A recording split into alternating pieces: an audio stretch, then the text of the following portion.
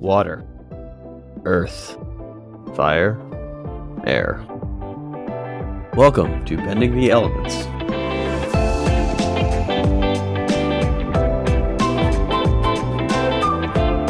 A production by the Novice Latest Podcast.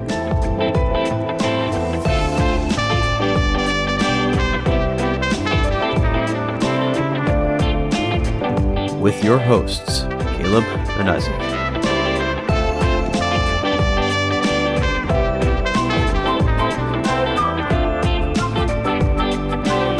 Podcast about all things Avatar.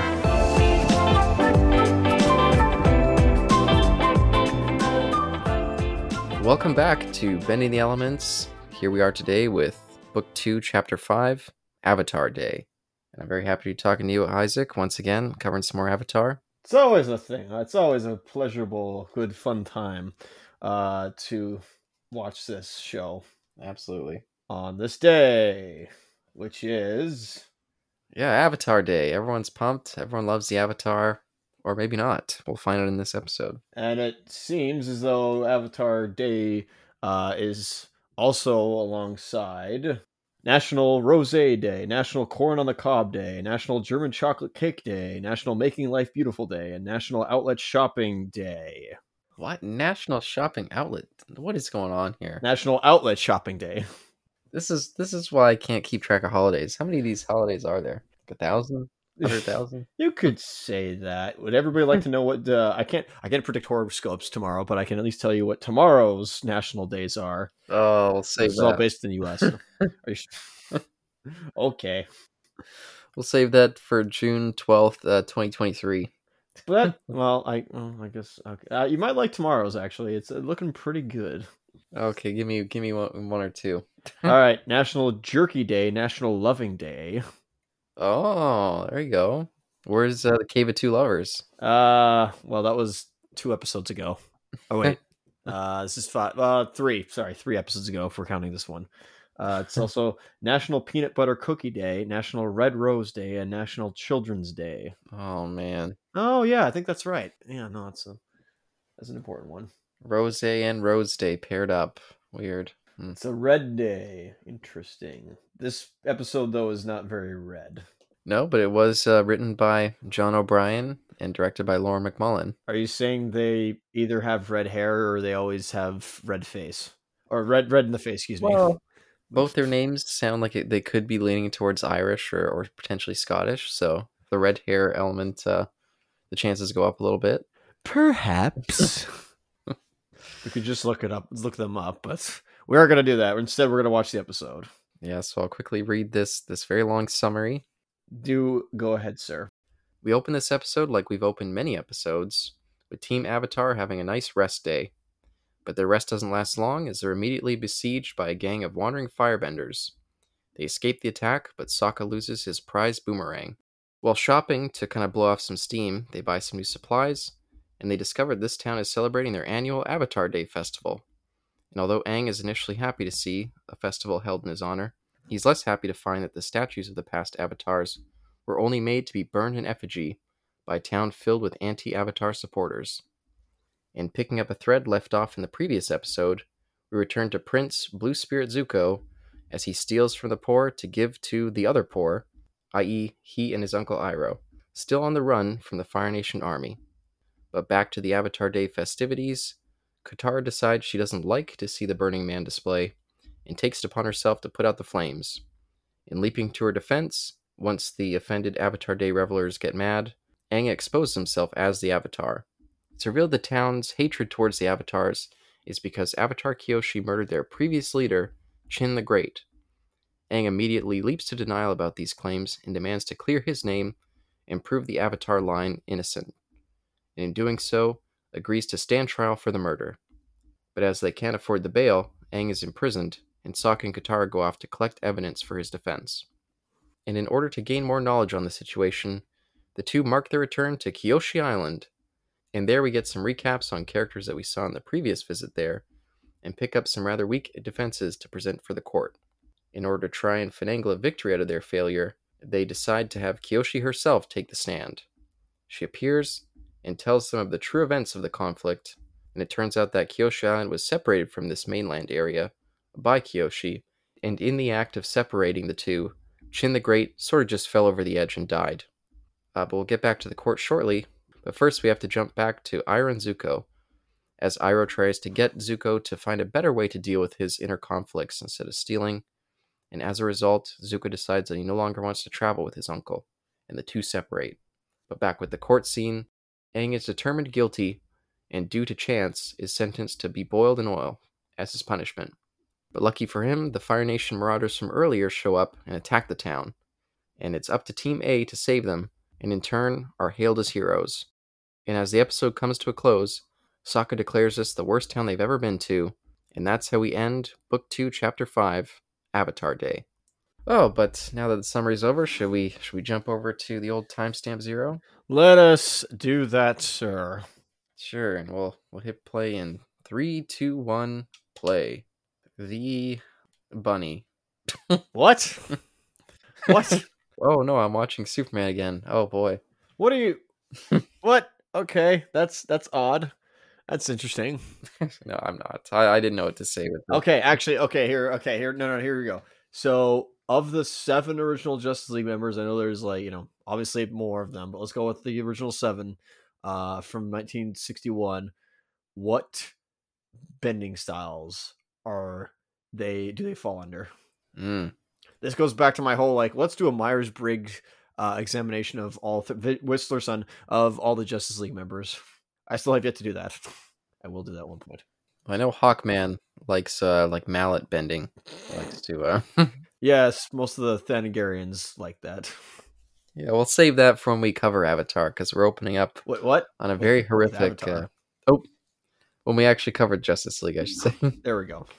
Because we're opening up on a very horrific scene, which, by the way, once I realized what this spider was and where it was, I was just like, oh god, no, please god, I don't want to see this.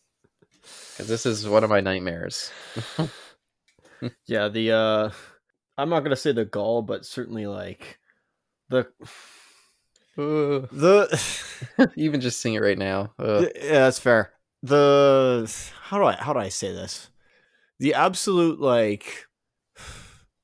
gall. There we go. The gall for this spider to go into the opening of a human mouth and spindle a web around said lips and mouth. Yeah. That is something else. Yeah, to be on his face long enough to make a complete web, and then what the time it takes, how much time it takes for a spider to spin an actual proper web. But man alive, that means that Sokka's been there napping, or at least sleeping for at least a maybe good 8 hours. Maybe at that. For the spider to land on him, find him, crawl up into his neck and or onto his mouth, and then he has to do the spider jump, between with the web attached to the base, and go in between his mouth and do that. And then wait for a fly to just randomly go into Sokka's mouth, which we question whether or not that fly would have landed in his mouth had the spider not been in there. Yes. Oh god, yeah, it's so gross. But even worse, I mean, poor Sokka. Look how he's sleeping. He's got his neck hanging over that. Yeah, could be why he's always cranky. Big log that he's on. He's probably gonna have some neck problems after that.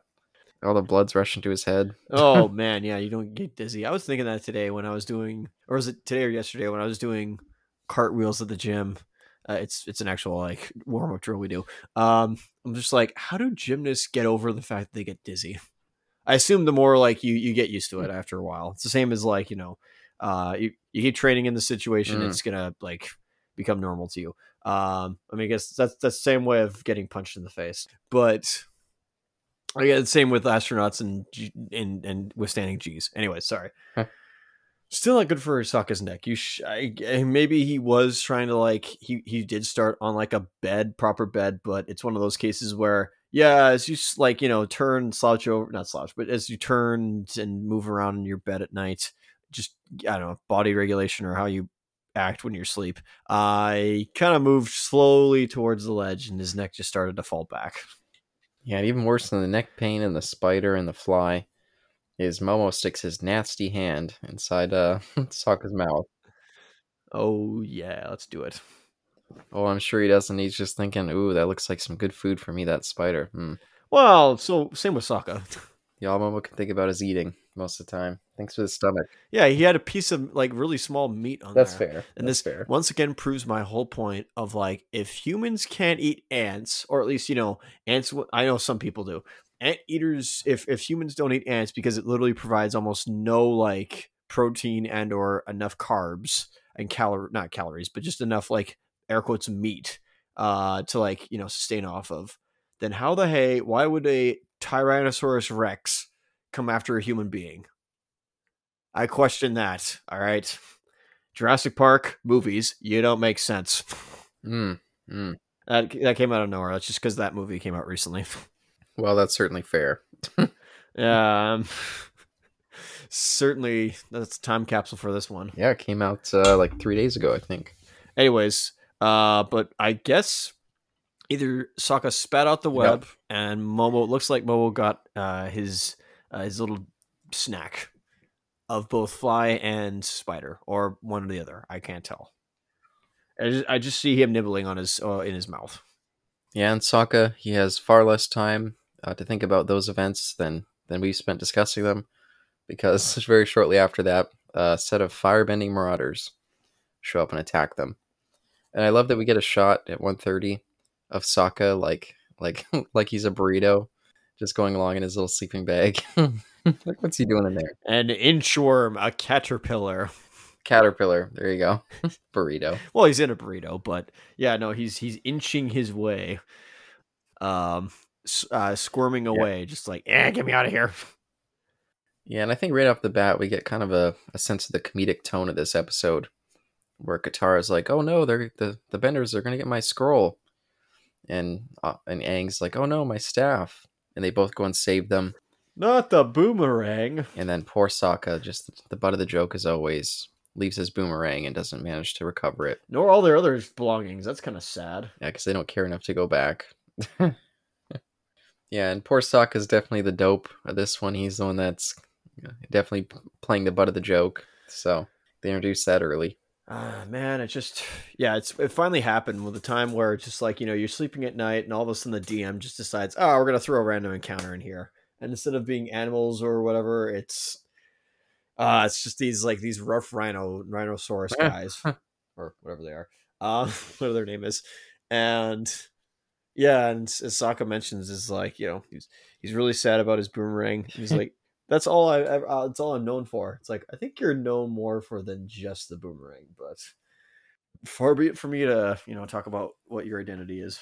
Oh, and speaking of someone else's identity, did you notice Aang was wearing his supposedly signature hat? Okay, confession, I really did watch book 2 as a kid. I don't know if I said that in episode 0 of ours, where I said like they stopped after. I was incorrect. It was book 3. And even then, I think I'm just like, starting to like forget things, because I'm pretty sure it still was on YTV. Maybe it wasn't. I could be completely wrong about that. So it's like, yeah, and I think I even saw the finale of book 2. So it's like, I was insane and crazy, and this is the hat that I was talking about. Yeah, it's just funny because I think it was maybe like 1 or 2 episodes ago where you're like, I must have been thinking of Zuko. He was the one wearing the hat, and Aang wasn't.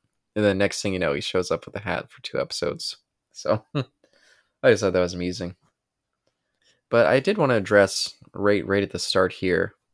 I didn't see who did the animation for this one, but something about it just looks weird. Weird, you say, eh? Yeah, the designs, for whatever reason, just look just slightly off. And even some of like the coloring, like Katara's hair, things like that, and even Aang's kind of like his usual orange outfit. Something about it just looks the colors just look a little different. Orange? I always thought it was marigold, which is technically a blend between orange and yellow. Hey, maybe it's my color blindness. Maybe that's what's acting up. But something just looks a little bit off about the animation in this one. And also thought that the music felt a little bit different too. Well, it's always Jeremy Zahn, but like in the track team. I didn't see if it was the usual composer, but I didn't actually look at the credits either. I kind of skipped past them for once. And neither did I see I did not see what the animation studio was this time. I think it's JM. Certainly is not DR because DR has their own style to them and their look. I feel like it's JM, but it's one of those. It's a cost-effective JM production. Pardon me for saying that, but let's go with that. Yeah, it just seemed different than the usual. Like something about it just looked a little bit different, but maybe that's just me. I mean, yeah, I didn't find it off. Maybe between this one and the next episode, for instance, I think both look very different, but well, not different, but they both look similar to me. But we'll see. But again, I don't think there's really any off frames or weird art style choices. I think it looks fine to me, but I think you probably do have a point there. Yeah, and it's more in comparison to the swamp. These two actually do look similar, I would say. Well, change of biome and terrain kind of helps. And that we're back in civilization. Yeah, that could be. I mean, okay, it's not that the swamp benders weren't a civilization, but listen, a different type of civilization. Oh, but as I mentioned in the summary there, yeah, they're checking out this new town. I don't think we get a name, but as they're doing their little bit of shopping, they discover that, oh, there's a celebration going on. Like, oh, let's see what this is. Everyone seems happy. And then, yeah, Aang's all smiley as he sees the big Avatar Day, what do you call them? Floats. Floats, there you go, thank you. Floats. The first time I think I've seen floats in this universe, so floats do exist in this place. A different type of festival than the Fire Festival. After they went to that merchant in the middle of nowhere. Surprised how much stock he had, and by the way, that's pretty funny. I feel like he had more stock in. No, man, okay, I don't know. That's funny, but I'd be interested to know who has more stock, him or Wandering Oaken's trading post in Frozen. Given how, this guy has had not a dingy shack, but it's literally a shack, whereas at least Oaken's trading post was a little cabin. That's not even. This is literally just like a stand, like you would sell fruit and or lemonade towards. I'm surprised how much stuff. I don't know how much they resupplied, but at least he was rich enough to take fire or water tribe money, which lends the question of I guess that was still from what is it, Paku? They supplied him. They fronted him with some cash. Start episode 1. Oh, just to interrupt briefly. Everybody go to let me see what the timestamp is here. 3:59. It's the shot right after they discover that that the celebration is they're burning the floats. We get a shot of Aang, Katara, and Sokka all kind of staring, and then Momo's on Sokka's shoulder.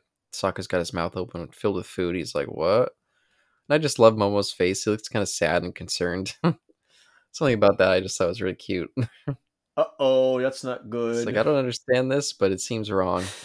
I'm more looking at Sokka's face with all his... Yeah, close that mouth. Chewed food in his mouth. Close your mouth, sir. But, where do we go after that? Well, yeah, so we get to and find out it's Avatar Day, and this unnamed town celebrates it, and it's just like, hey, for once I'm being appreciated instead of being yelled at or criticized for my actions that I didn't do. So yeah, it seems all the town is in celebration.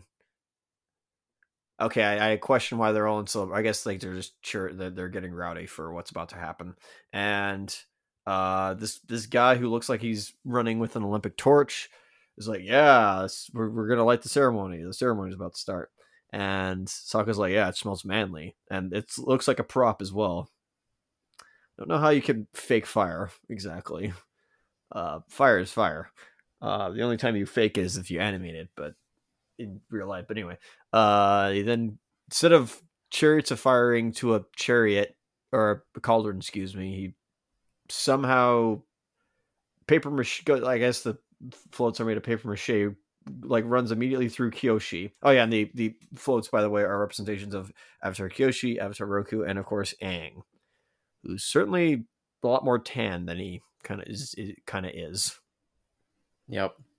But yeah, this guy runs through the float, and we got a Wicker Man situation on our hands. Yeah, I was thinking the same thing in my. I was gonna write that in my summary, but I went with Burning Man instead. The Burning Man, and yeah, then the horrified look occurs. What is happening this time? What kind of town are we in this time?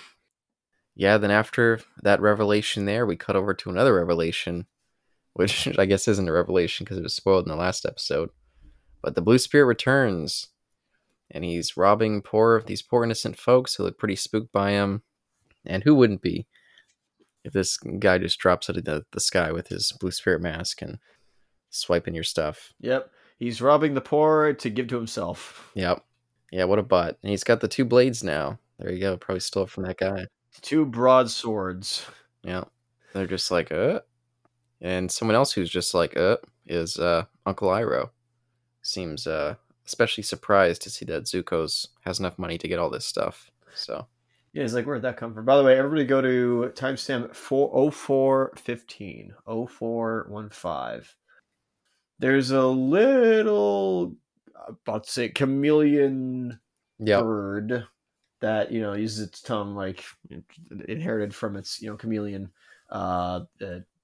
ancestor or just chameleon side and just get a fly. Yep, look cool. Kind of cool there. That's a little like just quirk of animation there. It was kind of nice. Absolutely. I love that they always fit those things in there. Just tuck them into the kind of the scenery. It's super cool. And the scenery, this whole cave, I think is cool. I like the look of it here. Yeah, well, I don't even know it's called a cave. It's just like really a rock. You could call it a cave, but it's not like a ever expanding cave. It's just like, a rock under a tree that makes a underpass, not underpass, but makes a undercover area. Yeah, Uncle Iroh, like you said, questions Zuko over like, where he got all this merchandise or all this products, excuse me. And Zuko, excuse me, is like, none of your business. Being a typical teenager, I guess. I'm like, I don't need to tell you anything. And then as Uncle Iroh gives him the eyebrow raise, he turns his back. He then also raises his hand that has one of what looks like a cinnamon bun, takes a bite out of it with that serious face, and then just can't keep that straight face and just is like, oh, and just lets like the frosting or whatever just drool down his face. And I laughed. Even though it was serious, he still can't help himself but to enjoy that stuff. Yeah, unfortunately, like you said, pleasures of the flesh. Like he knows exactly what his where his morals stand, but yeah, they could all be ruined by just tempting him and or putting some food and beverages in front of him. Well, I mean, would it be more moral to let it go to waste? I mean, that's the question. Where do those principles where do they fall? Here's where they lie. Putting them in a fridge and giving them to somebody who needs it. Hey, they need it. They're homeless right now. They're wandering the countryside. But so yeah, we cut back to the festival, and Katara, I guess she just had it with seeing the burning Aang. She's like, I gotta stop this madness. Listen, only I, the future, hopefully potential lover of Aang's, am allowed to burn him. I will not allow this to happen. Be put on display. Yeah, and everyone's choked. Everyone's like, hey, party pooper. She's ruining Avatar Day. String her up. How dast ya? How dast ya? Yep. And Aang just, he can't stand that insult. He's got to stand up for his girl. Or his potential girl, I should say. Potential friend. Friend, excuse me. His close compatriot. Yep. And then a certain voice that maybe we've all heard before at various points in time chimes in to be like, hey, are you the Avatar? You're not welcome here. I mean, that's what he gets all the time. Yeah, typical stuff, but not typically from old Mr. James Hong. So happy for him to appear here. This man. I mean, obviously not now, but he is 93 years old. Look at a picture of him now. The man looks like he's in his like late 60s, early 70s. I don't know what it is. This man is in great health. That's all I gotta say. Yeah, if anyone's watched Everything Everywhere All at Once, he shows up in a pivotal role there. So, by the way, I realized why you also like that. Not just because it's a great film, but I also know why you like that film. It's because it's A24. Well, that's the only reason I saw it, because I was like, these trailers look bad, but A24 and Michelle Yeoh, I'll check it out. Yeah, you're like one of the only people who like The Green Knight, so Really? People didn't like that one? I don't know. I'm just making hearsay up. And Lamb. I like Lamb. A lot of people didn't like that one. But anyway. Yeah, sorry, getting back to the thing, but yeah, no, James Hong, in this one, just once again, just choose the ever living like scenery out of any like scene he's in. Mm-hmm. Like, just absolutely does a fantastic. Like, the man knows his comedy. Like, the man is a legend with like comedy. And immediately he's accusatory and against the avatars, and this is where we get that kind of backstory scene. What happens, sir? Not the backstory scene. Just like at first, Yeah. this is we don't get the full details yet, but what has happened in this town, sir, that causes such not hearsay, but having a grudge against the avatars from Kyoshi to Aang right now. I wonder if that means anything. Yeah, that Kyoshi, she's a murdering, untrustworthy type of person. She killed Chin the Great. We see this old, crotchety-looking man who says, "We used to be a great society before you killed our leader." And we get this, just look at us now, and we get this zoom in, and Aang's horrified. He even yells. I mean, he looks like a normal person. He's just kind of crotchety, but Aang, I guess, is repelled by him. What's with the old jokes? There was that one dude in Return to Omashu where like, they like act like him. What is it? And he's like, I have good experience with that. It's like, what the hey is with this and elder people? Well, I guess Break. They were young when they made this, and they're just mocking the old. I'll be the dunce and say like neither of them wrote this. That sounds very defensive for this episode, but Hey, kind of jokes writing this here. What the hey? they stepped in for those scenes. They're like, we got to include this. George Lucas is like, it must be there. We'll have to see if it's in the next episode, since we know who wrote that one. I'm sure. Yeah, exactly. No, you're gonna get a point there, but yeah. Anyways, it would just seem that. Yeah, no, he's like. Aang at least does the humble thing and says, "Listen, I'm willing to let bygones be bygones. I have no idea what's happened here, but let's just settle this. I will pay whatever amount of money is needed in this land just to settle this." Yep. And what happens, sir?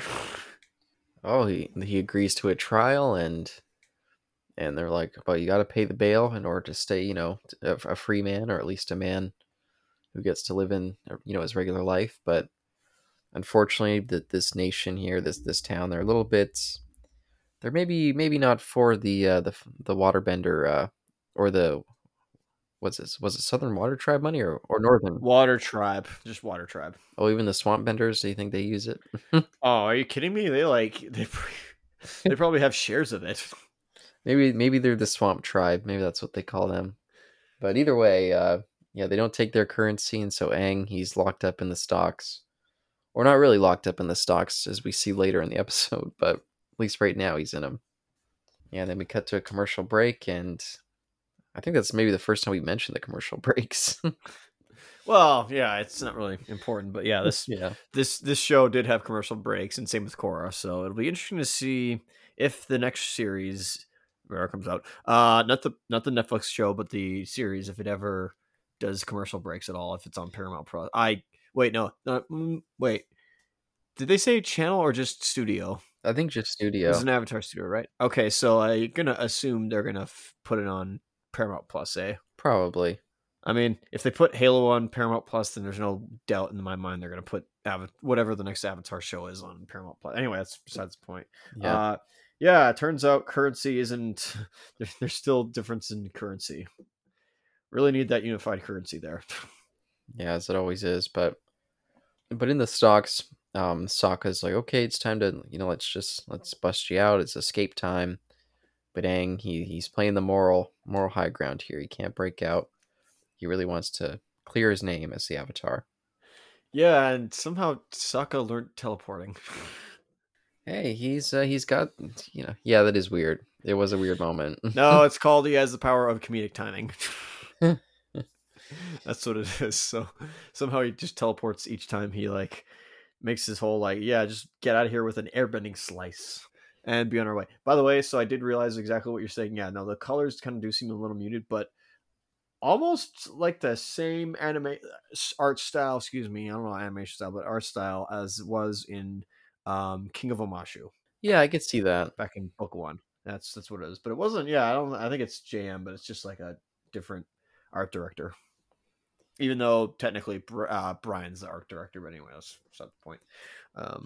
Oh, but during this scene, we discover that apparently Sokka has a history of being a detective. He says, back in the old Southern Water Tribe, I guess they had some sort of missing jerky conundrum, and Sokka stepped in, put on his detective cap, and he sorted it out for them. So he's the right man for the job for solving this Aang case. Did we ever figure out who that was? The jerky one? Yeah, the missing jerky at all? Well, they say it, but I don't know if we need to. I mean, if you want to go into it, go ahead. But Old man Jarko, what the heck? oh, a character we've never seen before, or yes, exactly my point. But so anyway, they agree to take over the searching out the defense for Aang, and they do another kind of weird, like a teleportation shot where we do like a weird wipe, and then we cut back, and he's got a hat in his head, Sokka, a detective hat. So they're playing around in this episode a little bit more. But then after that sequence, we cut over once again to another terrorizing by the Blue Spirit. Some poor man just riding along in a carriage. I don't think he's poor. I just mean poor in the sense of he's abused by the Blue Spirit. Did you not see him with like the way he was looking at his money, all stereotypically and cliched of just like money? Yes, I have that. It's like I don't know. I'd probably like play with it or something like that, or at least like assemble it into like stacks or something. I don't know. What would I do if I had that much money? You know what? I honestly don't know. I don't know if I would be hoarding it around and just being like, oh yeah, look at this, and get completely some feelings for it. I don't think I'd do that. Like, jeez Louise. Hey, for all we know, he could have been like a tax collector, and he was just looking at the taxes he collected, like, wow, I've never held this kind of money before. This is crazy. But it wasn't his. He was taking it to like a government building. For all we know. Yeah, of course. It's the taxman cometh. Like death and taxes. That's the one thing you can't avoid in life. But even still, he didn't deserve to be terrorized, and neither did his poor carriage driver, who we see splayed out on the ground, abused. Actually, drivers. It's plural. Oh, I didn't see the other one. Yes, if you go to 0758, you'll actually see there's one guy on the left and there's one guy on the right near the tree. Oh, I only saw the guy on the left, but these poor guys. Okay. I mean, who knows? He probably just, beat them on the head, but he's got those two blades. Maybe he sliced them. Broadswords. Well, that also he set loose the what is it? The horses, the ostrich horses. There you go. Yeah. Now, not only did they steal the money, but they lost the horses too. That's another down for them. This Blue Spirit, he's a bad dude. Yeah, he didn't take any of these. He didn't take the supply cart, which is surprising, but oh well, just the money. I guess when you have money, you can at least afford other stuff. Oh, but cutting back to Sokka Holmes, he's on the case. He's got his little magnifying eyeglass, and he's searching for clues. He's using that hat to his fullest advantage. Yeah, suspects, darling. I'm always looking for suspects. It's just like Peter Falk said in Murder by Death. Sokka, do you happen to know one James Bloxham? No, never mind. Moving on. Yeah, but yeah. So we get this weird little bit of, we see there's a footprint that's associated with the murder. They take him. James Hong's character takes him to the location of the murder, which is this big cliff. Which a big cliffside. I guess we'll see if that ties into things later in the episode. But we see a footprint, which they claim is Kyoshi's, and then we also see a statue of the great Chin. And Sokka decides to inspect that statue and focus on that as if it has any relevance. He's like, the statue is built of the same materials of this temple by the footprint. A connection. So it seems like maybe Sokka doesn't live up to his reputation of being such a great detective, I think. Well, he's gonna keep going. It's like you can't just assume that the case is solved by that. You gotta keep going from there and cross-reference things and be like, okay, well, if it was made the same day, like where the materials come from. Was it made maybe from like some island? I don't know. Let's keep. You can't just assume that. You gotta keep looking for clues as he blows bubbles out of his dragon pipe. Yeah, which I'll just say, in general, I think some of this Sokka stuff here, it just doesn't play super well for me. It just feels a little too silly in the music. But I do like the pipe when he pulled that out, and then Katara's like, "Where'd you even get that?" I thought that was amusing. But As an obviously it's an alternative to smoking tobacco, but like, what else could you think they could like use? Like, if they ever do like a fake pipe as the detectives, obviously the obvious one is bubbles. Is there anything else that could like work in place of that? I can't think of anything that would, have something come out of it like that. Yeah, neither do I. Email us the T&E Bending the Elements. you need Bending the Elements. Yeah, I can't remember if you had Novsleys in there first. But yeah, Bending the Elements. Yeah, at gmail.com. And tell us, or just comment below. Tell us if, there's any other alternatives to blowing bubbles out of a pipe. Oh, but speaking of no, I can't think of any connection. Speaking of a long nostril looking device, we cut to an elephant or an anteater rat. Which another cute little guy in this episode. I like to see that little guy. Very on the nose, I'd say. Yeah, and then we see some more of the. It turns out Aang isn't alone in his little prison cell. There's a number of other guys in there, and they seem to mostly be bald. I think this town has some sort of bias against the people lacking in hair. So that's kind of that's a little bit discriminatory. Yeah, and tattoos as well. It seems like this place is a real conservative stronghold here. Oh yeah, tattoos, lock them up. They can't do this. They've done something to their body. They've made themselves have art on their body. That's a disgrace. Art should only be ever on a wall or That's on right. pots and other household items. You can't have art on yourself. That's not great. Exactly. I agree 100%. But but I guess we'll cut back and see what happens with those guys. But first, we have to return to Kyoshi Island. It ain't called Return to Kyoshi Island. Instead, it's relevant to this Avatar Day. And they thus come back to our old stomping ground. Yeah, and again, I think the character designs just look a little strange with some of these, like the extras that we get. I don't know if you saw that, but they seem a little bit, some of them seem a little off. I don't know. Yeah, but they're also a little more clear and I think defined than they were when we first saw them back in book 1. That could be. And I think we see someone else we saw in book 1 here as we get Mr. Overexcited, pass out, and foam in the mouth guy. Trademarked. There you go. Yeah, and he gets embarrassed this time. He's like, "Oh crap! Everyone saw me lose my cool again." Well, hang on a sec. There's a reason why. So, little Coco, who was one of the, I guess, how do you put that? Aang fan club. Yeah, one of the fan club members. She's obviously like, "Where is Aang at? Where is he? I want to see him." And Katara's like, "Sorry, he's not here. He's in jail. He did something with the law. He's currently serving his time." For that reason. And then everybody's just like, "Oh, we want to see it." And so obviously foaming at the mouth guy with other names then gets super embarrassed and like puts his shirt over his head as a hood, just be like, "No one saw nothing. I am in shame, walking home with my head hung low." Oh, but we certainly saw it, and we're certainly embarrassed for him as well.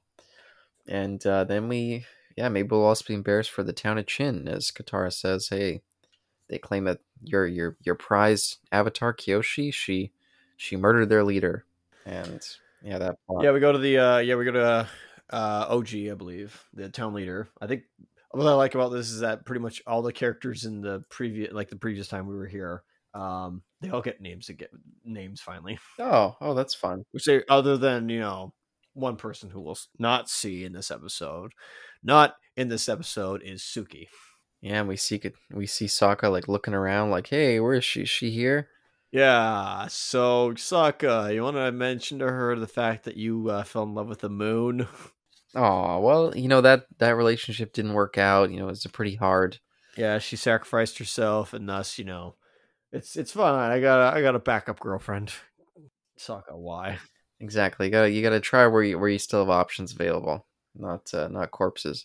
Does that mean that it's the what is it? Not bounce back. What's that term where it's like Rebound. rebound, the rebound girlfriend, even though technically she was the first in a way, but Okay, and fair enough, needing a rebound, especially after seeing the ghostly version of Yue in the previous episode. He's probably hurting. and the swamp, that's fair. I still don't buy it, but anyway, that's neither here nor there. We go to Kyoshi's shack. Or no, that's not really true, but I guess one of her either where she lived or one of her, I guess just a building dedicated to herself. Our temple. Thank you. That's the term. Yeah, and as they're looking around, they're like, okay, like we're not finding much evidence here, but they do focus on one sort of piece of evidence, which was her old boots. Apparently, she had the biggest feet of all the avatars, which I thought was a funny thing to include. Wouldn't expect that, but Yeah, that's apparently the biggest in any avatar. Now, okay. Currently, we have no idea because the cycle still might continue after this. We don't know. Even if Aang dies, like it's gonna go to a waterbender.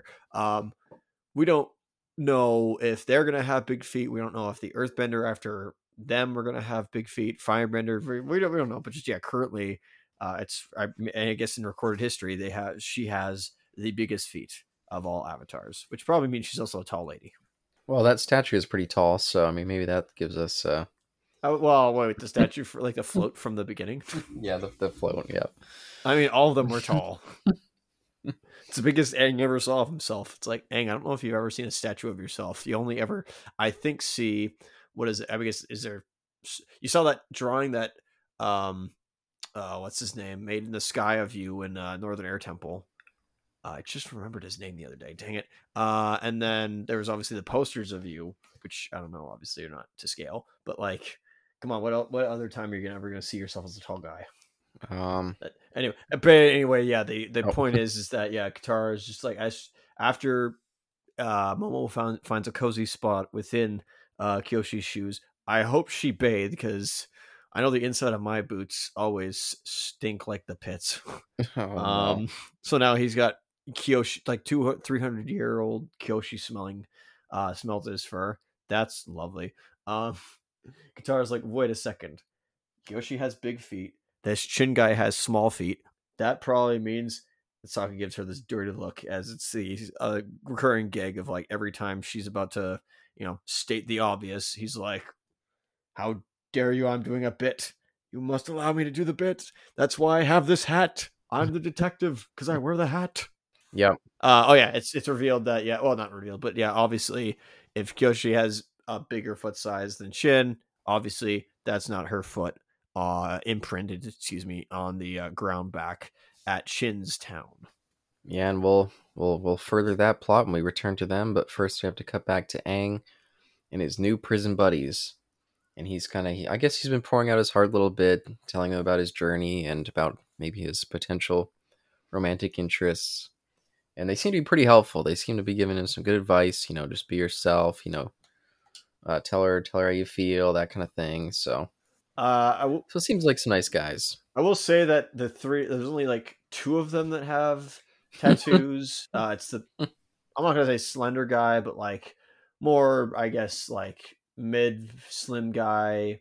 And then the bigger dude has tattoos also ringing down. I don't know if they're friends or not. Maybe part of the same like outfit or unit. I couldn't tell you. Seems like it. But then the other three all clearly have hair.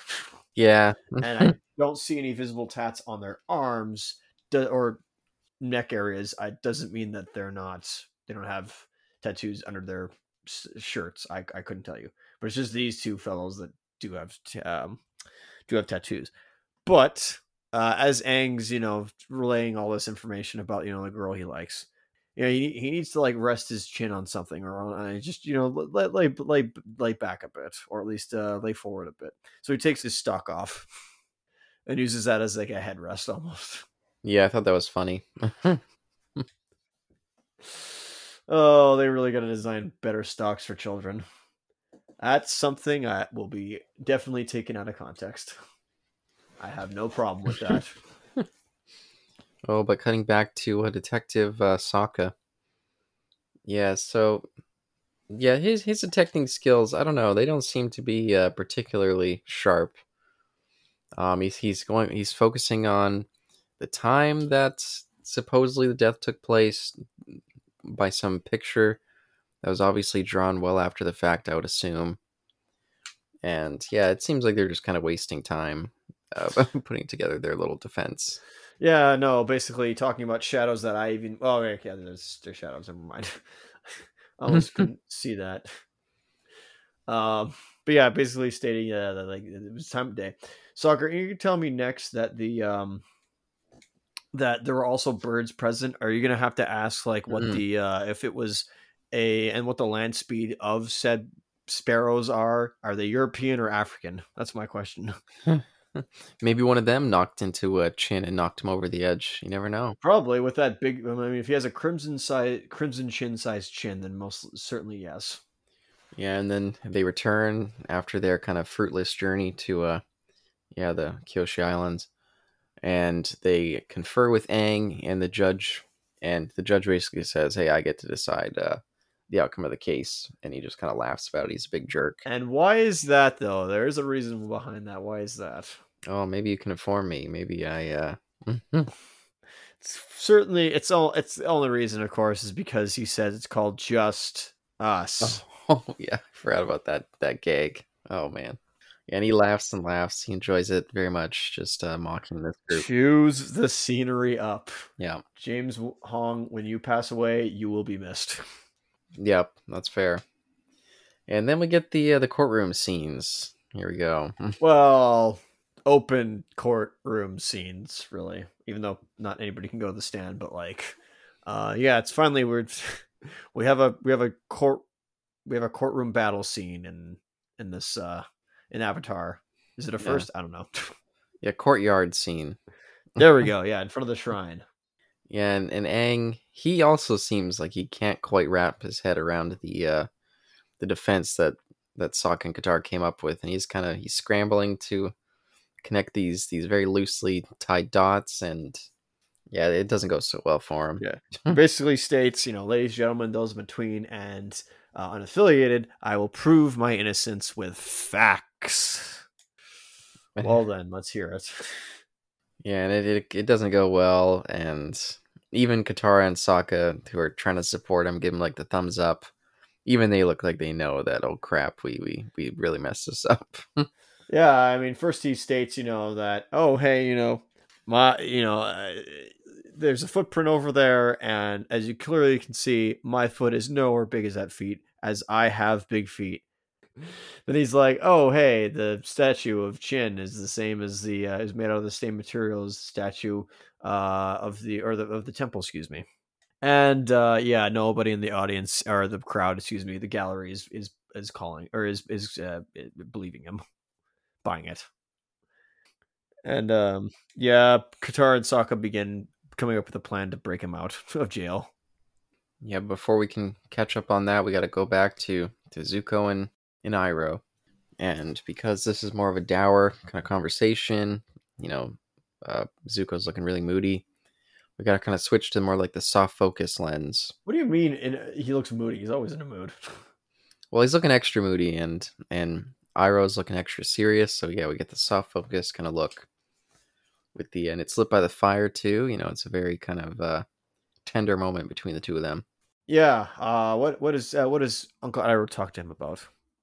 Well, he's been like, hey, it seems like you've lost hope, or you're losing who you are, who you used to be, and just because you're struggling in these difficult times, you can still kind of strive to be better, and kind of struggle to try to get through it, And with Zuko, he doesn't really want to get through it. All he wants is to kind of regain his honor, and so I guess we'll see how this turns out as we go along.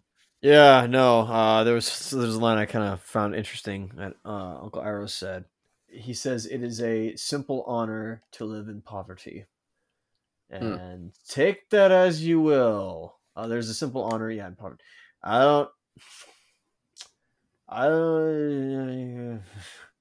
That's debatable for some people. I'll say that. I know exactly what he means, but if that's a base in society where we don't have homeless problems, then maybe that's correct. But yeah, and it also seems like it's besides the point. I mean, I don't think the poverty is really Zuko's problem. It's just the feeling like he's lost everything, like he's lost all of his honor. yeah, of course. And he fixates on it. All this stealing is just kind of him biding his time before he can get to his real target of theft, which is stealing the freedom from the Avatar. Exactly. I like the scene the scene as well when Uncle Iroh's giving it to him. Again, we kind of see the side of his face, and it's his scarred side of his face. So maybe that's it's kind of an outward appearance of. It's kind of basic. Not it just shows kind of a side of him that he's listening to instead of the other side, the anger side. Yeah, an outward display of his inner turmoil kind of thing. Agreed. But yeah, then we cut back to the courtroom scene, and yeah, Katara's like, okay, clearly our previous testimony hasn't worked. We've got one last kind of hope. And they're like, you guys have already failed. You're not going to call any more witnesses to the stand. Well, there was no witnesses. It's only the judge and the accused. Well, that's fair. That's fair. Because literally he gets the accused who was the one that did it, and that's Avatar Kyoshi herself. Yeah, and Aang shows up dressed in Kyoshi garb, which was kind of a funny image. Can I just say that Aang is absolutely rocking that makeup, by the way? Rocking the makeup. Yeah, during the action sequences later, it looks super cool. Yeah, he looks... This is weird for me to say, but he very much like... I don't know, he does it well. Maybe that just... that the high-pitched voice. Maybe he just like sells it well. I don't know. Yeah, but we'll get to that stuff. But right now, his hey everybody, Avatar Kyoshi is here is not really. He does little eye flaps with the fans. Yeah, just bringing out the feminine side of him. Yeah, that just looks super silly. In a fun way though, not in a I was kind of like with this Sokka stuff. This is a little bit silly and not exactly a great way. Yeah, but this was a fun one. It was a very fun one. A kind of departure for what happens next. Yeah, another tornado shows up. Flashback from the previous episode, except this time instead of bringing them down to a swamp, it brings us Avatar Kyoshi, and immediately she just drops the bomb and says, "Yeah, I killed him." Basically, yeah, she shows up and she first lines. Yeah, I killed the Avatar. I killed the Avatar. I killed Shin. It's like, okay, killed said right there, and she admits it, and she seems proud of it. Where is this going? Like, hi, Kyoshi. Cannot believe we're actually meeting face to face. You sound a lot like June. Anyways, so she's gonna give us the whole testimony, the entire. She's spilling the beans. Flashback time. What'd you think the fact that the flashback is in the same art style and doesn't do a unique spin on it like we've seen in previous flashbacks? I think it still worked because it still has almost like a dreamlike or some sort of epic quality to it. It seems like it seems like it was a really windy time back then. We haven't seen much wind in this episode otherwise. So less industrialized potentially. Yeah, and she describes him as a horrible tyrant and kind of like a warmonger. And she just made her stand and was like, I'm not gonna put up with this with my people. Let my people go.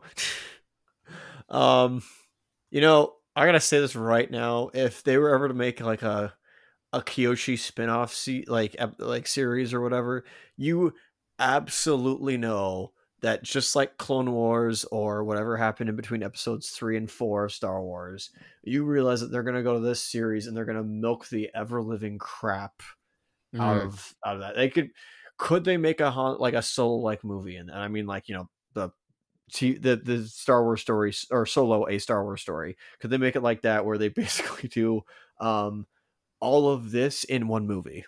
I guess they could. Could maybe work. I mean, it would be kind of lame because we don't know the ending.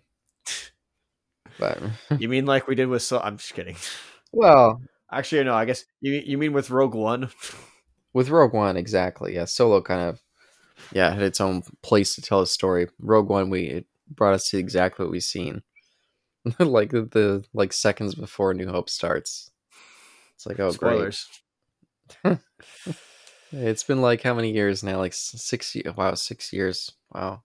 2016. Oh my days. That's weird. That is weird. Yikes. I still remember seeing it in the theater with you and Rigel. Yeah. My days. Oh, but I like this side shot that we get with Kyoshi and Chin.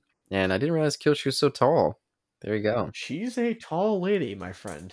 Yeah. Like she was probably blessed with tallness and strength and Huge feet. Well, I mean, the huge feet come with the fact of being tall. So, I mean, if Chin is like a 6-foot guy or whatever, she's like 6'7". I don't know what her actual height is, but I'm sure he's shorter. Yeah, that's probably the case. I assume she is a tall lady though. But regardless of Chin being small in stature, but also I can't really see his chin because he's got a beard on him. Can't tell if he's got a crimson chin-sized chin or the Tick chin. That's another thing. Although I don't know who would win in a fight, Crimson Chin or the Tick, even though the Tick is invincible. But anyway, so she comes to her hometown, and like on the edge of the cliffs, and Shin's like, "Yeah, I got my whole army here. What are you gonna do about it?" And Koshi's like, "You do realize who I am, right?" And he's like, "I'm standing my ground against you, even though I know who you are." She's like, "All right, we're doing this. Let's do this." So then the glow of her eyes, or there's a glow in her eyes, takes out her fans, blasts him and his army back with wind, stands his ground, very much so, and it rains there. His clothes, on the other hand, save for his underwear, all kind of get blasted away. So that's oh well, but even still, he still remains vigilant. He stood his ground like the earthbender that he is. She then slices the earth in half with both fans, and then lava, or I guess magma bends, and then again with the Avatar state pushes creates an island from this, separating itself from the landmass, and pushes it away across the water. If that's how tectonic plates actually work. Not exactly, but I know what she's trying to do. And that's insane that she's moving the tectonic plates independently with this little island there. And of course, as she leaves, again, doesn't do anything to Chin, just other than blasting air at him. Like Ramses in Prince of Egypt, he screams, although in this case, not like Ramsey. He stood his ground, and the ground beneath him crumpled, and he died. Yeah, or drowned. Excuse me. So still kind of died because of her actions, but it's mainly just bad luck. She didn't intend to kill him. But even still, that's more than enough for the court. That's an admission of guilt. So poor Aang he's proven guilty. I mean, yeah, given a testimony by her, confessed himself, and she never, she seems very proud of it. Yeah, before we find out what Aang's fate's gonna be due to that unexpected admission, we have to cut back to another unexpected admission. As Zuko tells his uncle, "I thought about what you told me, and I decided that I don't think we should travel together anymore." Oh, not the right response, Zuko. Not at all. Yeah, and poor Iroh, you could tell, because it seems very much focused from his perspective. He did not see that blow coming, and yeah, takes it kind of hard briefly, but doesn't show it, which is nice. Yeah, no. The only thing he does do is gives him Zuko, the Oster Torse, saying that he'll be okay without that, and Zuko breaks it off with Uncle Iroh. How do you feel about that, sir? Oh, I thought it was very well done, that scene. And poor, as Zuko takes the ostrich horse and rides away, we cut to a shot of Iroh just kind of slumping.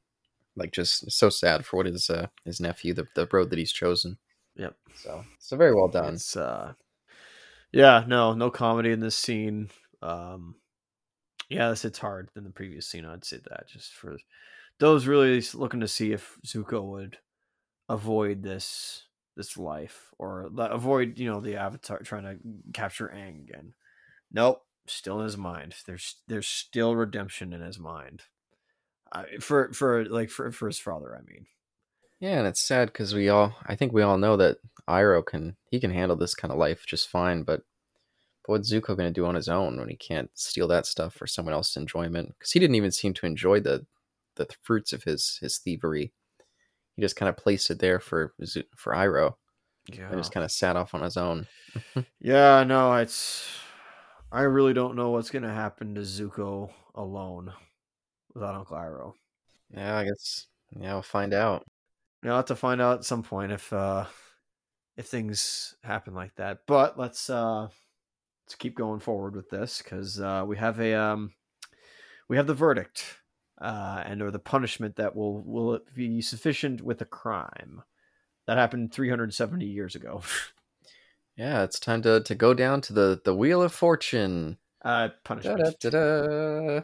Da-da-da-da-da-da. I wish I could. It's punishment actually, and it's a minor key. It's a dirge. Hey, fortune, punishment. I mean, I think it's a similar kind of. But poor Aang, he's got the bad luck. He spins the wheel, and I wish I could remember the one from Mad Max Beyond Thunderdome. Now I think about it. All I know is that he's got Parker luck because he could either be eaten by bears, be thrown into a razor pit. Looks like he'd be eaten by a shark. That's not really nice. And apparently community service. That's yeah, that one's not so bad. Oh, Bed of Nails. Even though Bed of Nails is, if you do it properly, it's fine. But obviously, it's probably improperly made. Yeah, Bed of Nails. That's not good, and they're all rusty. No, unfortunately, it lands on boiled in oil. Yeah, but I guess Aang's luck does turn around pretty quick because almost immediately once it lands on that, a smoke bomb appears, and the raiders from earlier have arrived. The Fire Nation Marauders. Now they've decided to take this village as well. Yeah, maybe they somehow tracked Aang and his company here. I don't know, but either it's once again the DM just throwing a random encounter for Aang or this town. Who knows? But yes, it's conveniently these fellows again. What do you think of their designs? The designs I'm okay with, but what I think is odd is they claim that they're doing this for the Fire Lord, but they don't seem military. They seem like a band of, like I said, marauders. Yeah, mercenaries almost. Yeah, I guess they could mercenaries. Yeah, I guess that's fair. I just thought they looked like thieves or something going around. Yeah, it's weird because one of them is a Union archer, if you didn't realize. Oh, I didn't. Yeah, one of the finally a Union archer out in the field, which is, or at least ex-Union archer, just because he's got the eye tattoos. Yeah, and James Hong's like, "Oh crap! Like, please, Avatar, save us. We're very weak and pathetic." And Aang's like, "Well, I can't. I'm destined to be boiled in oil. How could I help?" And very quickly, I guess the wheel didn't finish spinning because now it lands on community service somehow. A gust of wind, not generated by Aang, blows the wheel just a slight bit more to the right, and it lands on community service. Also next to it is whipped in the back. Yeah, I was looking at that. Sheesh. It's a funny image. And it's all done in that one Chinese art style. I apologize, I forget what it is, but it's kind of funny. It's pretty funny how they visualize that. Yeah, I also think it's funny that we always see the guy with like a sad face, but for the whip one, he's got like an ooh face. Like, ouch. Yeah, I thought that was funny. So anyway, yes, as instructed by the town crier / judge / I guess general guy doing general stuff in the town, magistrate, I don't know, barrister, and goes to fulfill his community service duties by cleaning up this trash. Yep, a fight ensues, and as usual, I don't have much to say about the fight, but I think it was enjoyable. Yeah, I know you probably. Aang, first guy with the the glaive. I don't know if he. Oh yeah, called the Rough Rhinos. I don't know if he survives or not when Aang throws him off the side of the cliff, since that was the same cliff that Shin the Conqueror fell off of. So, and yeah, I don't know, especially I don't know how much armor he was wearing and how heavy his armor was, because at least in real life, like, yeah, you wear a lot of like heavy equipment on yourself. You're depending on like how much buoyancy there is, you're either going to sink or you're going to float. And I think in that case, he may have sunk. I don't know. Ruffinos just keep terrorizing the place. I think there was 5 of them. I don't know why wasn't 4, because there was guy with glaive, guy with chain or bola, chain and bola. Union archer with fire arrows. Masked guard guy with bombs. Also, I think he died because freaking Sokka uses his magnifying glass on his hat to blind the Union archer. Fires a shot right at his compatriot in his bag. Blows up in his face after he just throws it aside. That guy's dead. Like, that guy is like, Sokka sort of committed murder, but it's more like maybe 3rd degree by association. Well, like self-defense during a battle. Yeah, even though he didn't even have anything to do with it, but like still. And but kind of fortunate for him, because for some reason in this, after potentially murdering this guy somehow or causing the murder of this guy, is he rewarded with his boomerang? Yeah, what kind of message is that? Kill someone and you get your boomerang back. Yeah. No, I'm just kidding. And then Katara dealt with the guy with the bolas. And then as he's about to, the Union archer is about to fire on Sokka, does he first throw his pipe at the archer's arrow and it sticks, so it's no longer lit, but the archer are confused of like, I could still hit you with this thing. Like, it's, sure, the tip is now a little not less sharp, but there's still a tip nonetheless. It's still gonna hurt like all heck. And then Katara just comes and slices the guy's saddle off, and he gets stuck on the rhino he's riding, and just goes flying, or just takes off, and he gets dragged on the back. And finally, we have the confrontational Western trope scene of Aang fighting the main dude who just has firebending, and that's it. But it's kind of done pretty cool, where he kind of loses Hyoshi's fan and helmet, and but he's still again rocking that what do you call it? He's rocking that face makeup. And this guy certainly probably knows he's the Avatar and is like, I'm a little more genre savvy. And just keep, once, twice, 3 times they go back and forth, and finally in the final run, does Aang throw a drop kick at him like a boss. Just does a like forward diving drop kick and throws him through the fence and wins the day, and these guys are stopped. What happens to them? I don't know. If they get thrown out of town or locked up in jail, I couldn't even tell you. And the town celebrates, and there was much rejoice. Yay! Yeah, and they definitely seem overjoyed and seem to have a different kind of take on the avatars after this event here. As we see that, now they're heroes, and they've maybe starting a new tradition of these melty looking cookies representing Aang as their hero, the hero of the town. So instead, Avatar Day still exists. However, it is a celebration, an appreciation of the Avatar not being boiled, at least Aang, in oil. And so the food of the day, the celebratory food for this event is unfried dough in the shape of cookies. Now, or cookies that are in an unfried dough, excuse me. Now, you can have you can make cookie dough that's unfried. Like, that's really good. But like, I don't know, it's just weird how the gang basically reacts. of like, oh, this is so disgusting. I can't stand this. It's like, Yeah. Unfried dough's not the worst thing if you do it properly, but I guess it just depends on the dough and the recipe they made.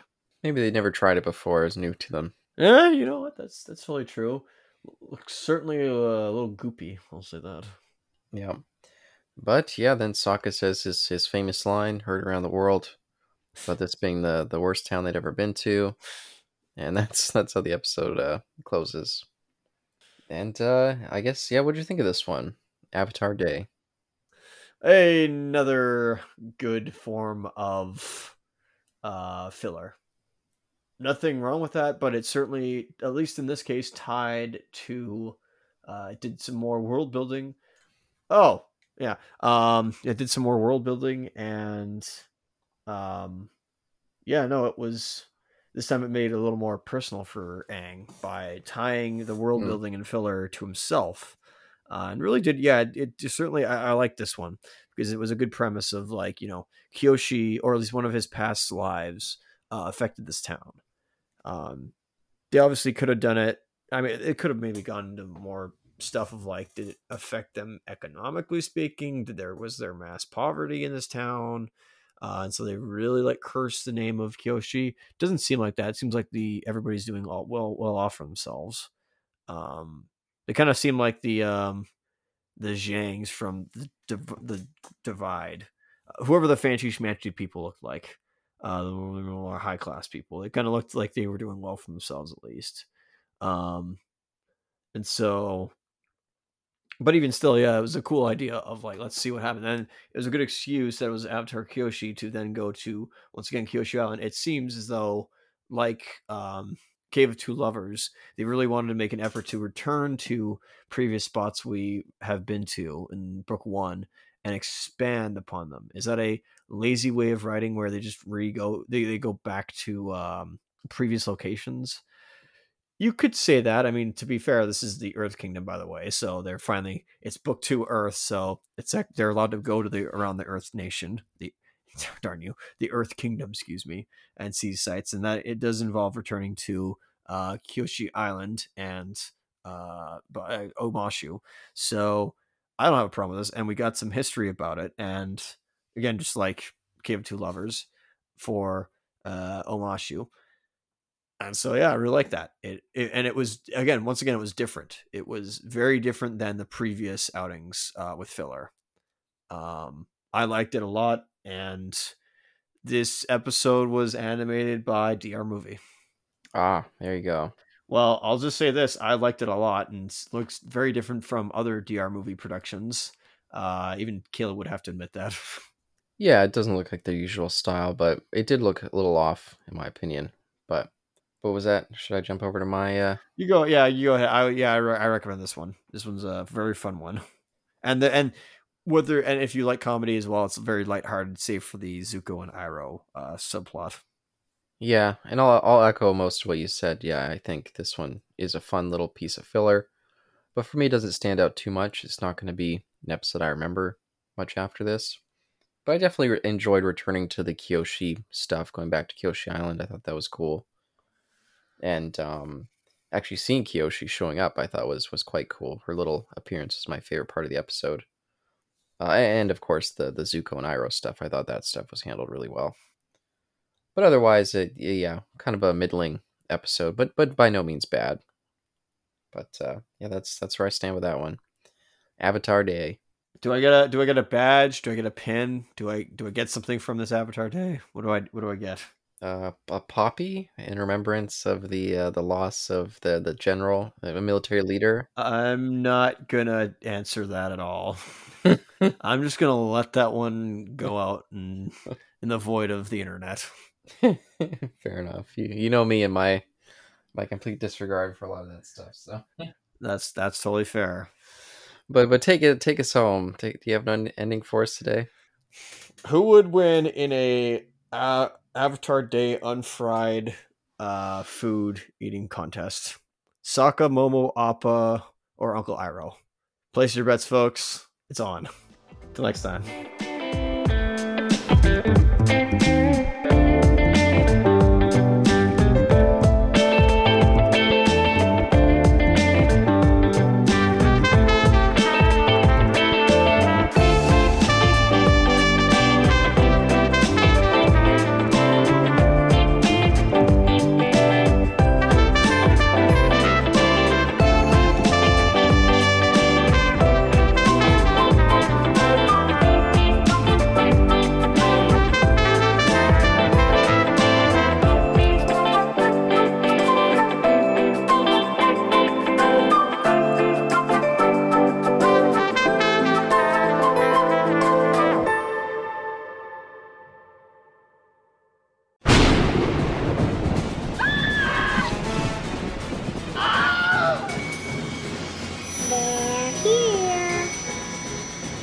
This section of the podcast contains spoilers for all seasons of Avatar: The Last Airbender and The Legend of Korra.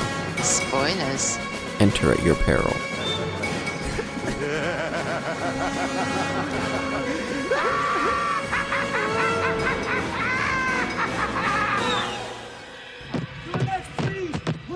You're next, we're in danger. Please, listen to me. Something terrible. Please, you're next. Here they are. They're already here. Come, you're next.